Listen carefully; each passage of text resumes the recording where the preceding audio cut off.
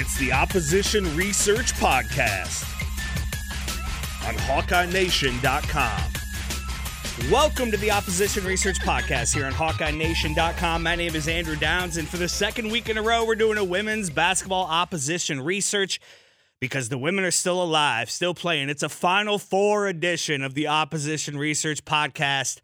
What a great week. What a fun time. If you haven't been soaking in all of the Caitlin Clark national coverage, all the Iowa Hawkeye stuff, you can find it anywhere and everywhere. No better place than HawkeyeNation.com. But, man, just search Twitter for Caitlin Clark. Look up your favorite athlete. There's of all time, Magic Johnson, LeBron James, depending on your generation, Billie Jean King. There's a decent chance they're tweeting or talking or posting something about John Cena, about our girl Caitlin Clark and this Iowa women's basketball team. 2.5 million people watched the game Sunday night against Louisville.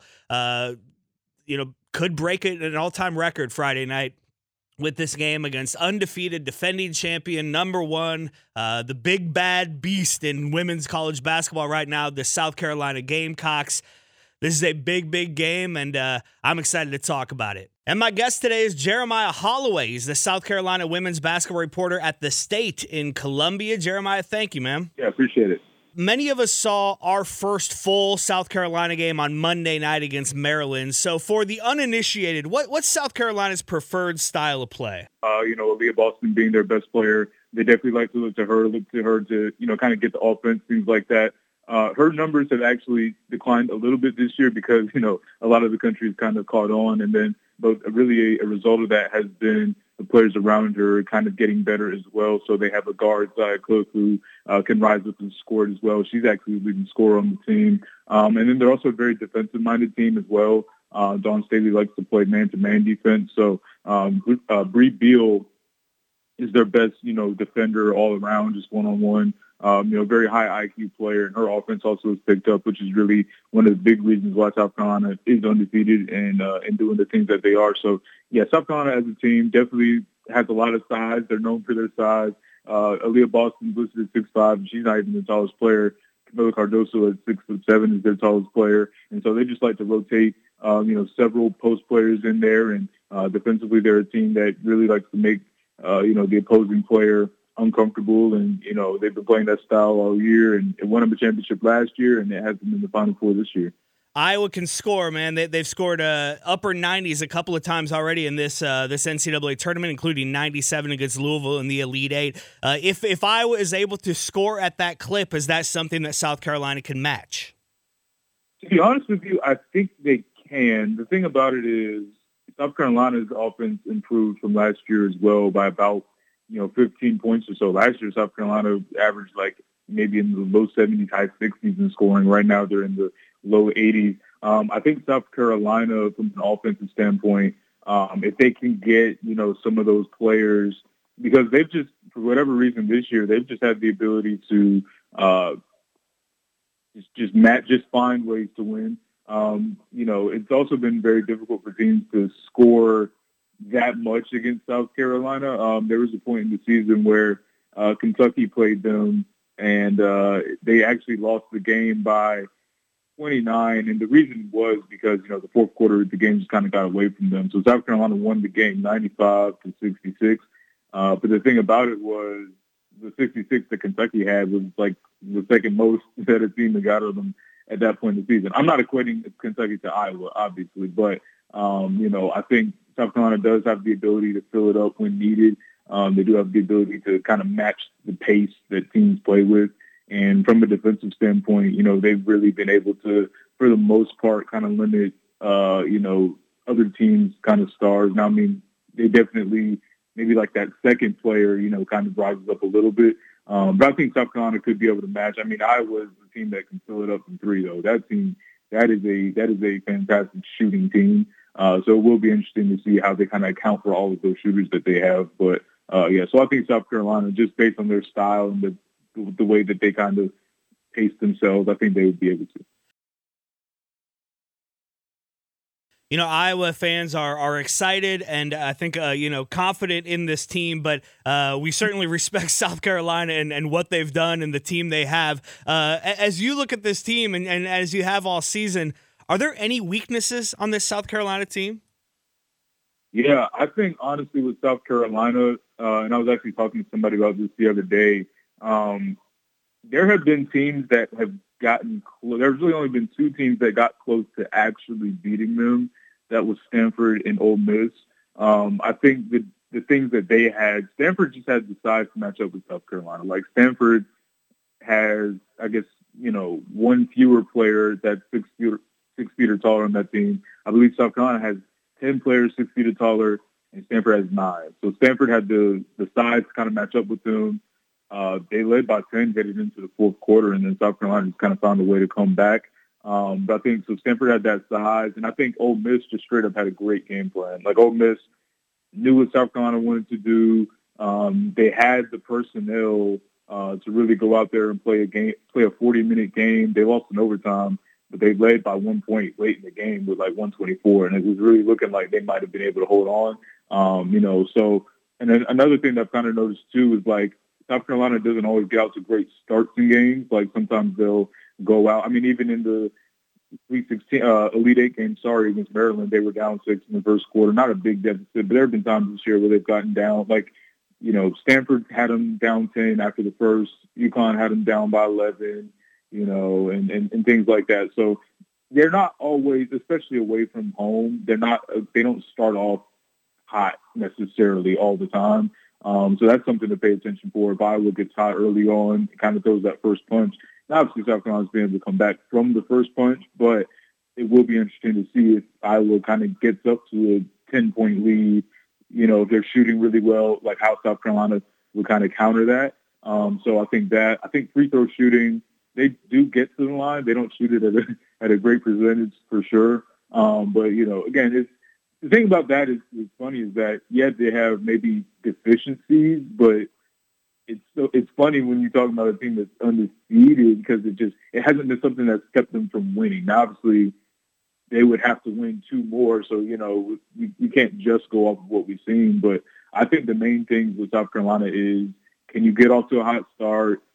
Maybe if you don't have the size, you have a defensive game plan to kind of limit those players inside, and if you have good guard play, I think those are things that teams might be able to take advantage of. And, no one's really had that perfect storm, if you will, of all of those things. But, I think those are probably the main things to watch out for if you're a South Carolina fan.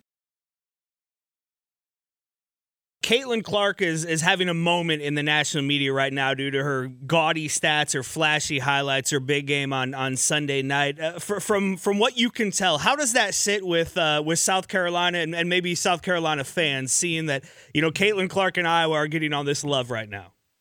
Yeah, certainly. That's definitely something that, and you hear it all the time. People talking about Caitlin Clark, and last year, if you remember, and I'm sure you do, South Carolina was quote unquote supposed to play Iowa in the postseason, but Iowa ended up losing to Creighton.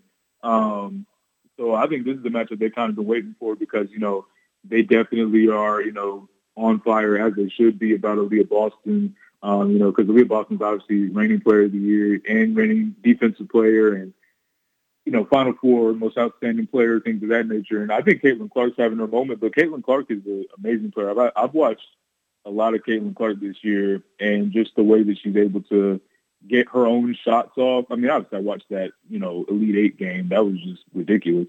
But even before that, I mean, just her ability to get her own shots and, kind of find her teammates, things like that, beyond just the assists. I mean, she just is a really good passer. I think a lot of the things that Aaliyah Boston does, it doesn't always show up in the stat sheet, and there's not always things you can account for. For example, like, just the defensive versatility to be able to kind of switch.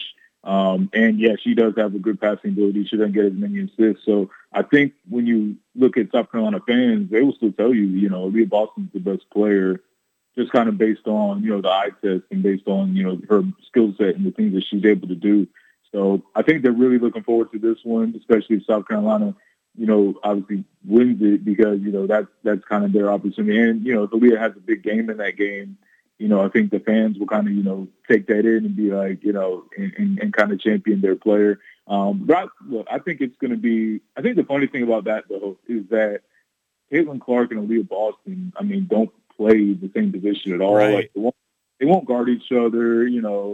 They won't have. I mean, even stat line wise, like Caitlin probably is going to score more, and Leah's probably going to get more rebounds. Like so it's definitely funny looking at it, from that way. But I think obviously they're the two best players in college basketball. So I mean, obviously, there's going to be a lot of eyes on that game, and both fan bases are going to be really excited for it and drumming up the interest and things like that. I mean, me being in the media and in the media, like we're going to be writing headlines about it. Like it's going to happen. So I think it's exciting for the sport, and I think it's exciting for obviously both fan bases. And honestly, I just want to see it. I truly just want to see, kind of what that matchup looks like and how each team's going to respond and what that chess match looks like. Oh, that's awesome. That gets me pumped up for this game, man, because, I think both fan bases kind of feel like their team has something to prove. Iowa wants to go up against the best and kind of see, are they at that level yet? Can they rise to the level of South Carolina? And I think from what you just said, South Carolina kind of wants to prove that, hey, we are the best and Aaliyah Boston is the best. And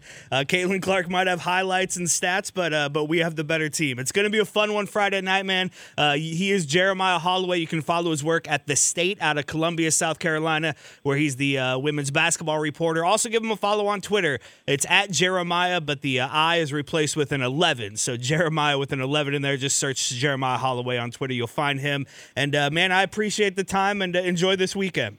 Yeah, appreciate it. There it is, man. Some bragging rights on the line for both fan bases. Obviously, more for South Carolina to lose here. I think Iowa has already kind of reached the plateau where it's all gravy at this point. It's all house money. That's not to say we don't all want to win on Friday night and another one on Sunday and to bring a national championship home to Iowa City. But the pressure is on South Carolina. They need to win this game. They have to prove that they are the best team, that this up-and-coming Iowa team and this program and Caitlin Clark are not enough to best them in this kind of march to a second straight championship. And so I think the pressure is on South Carolina. I think Iowa can play a little loose. I think if Iowa can jump out to a good start, as Jeremiah talked about there, they certainly have that advantage. And then it's just sustaining and trying to find a way to, stay out of foul trouble and mitigate some of those bigs inside for South Carolina. Keep hitting threes. Put up a lot of points. Try to get that score up as high as you can. And who knows? 11.5 points is where the line is. I've seen it at 12 also. We'll see how that fluctuates over the next couple of days. But that feels like a lot of points to me. Now, this is, again, a South Carolina team. You can envision a blowout here for South Carolina. And so I think that's where Vegas has that line. But I'd personally be surprised if this is a double-digit game. I hope it's not. I hope it comes down to the end. I hope Iowa is able to keep it close into that fourth quarter. And then, we've seen Caitlin Clark do magic things before. So who knows what this Hawkeye team can do. I'm plugged in. I know you're plugged in. HawkeyeNation.com is plugged in. We'll be talking about this and more, and I appreciate you listening. And go Hawks!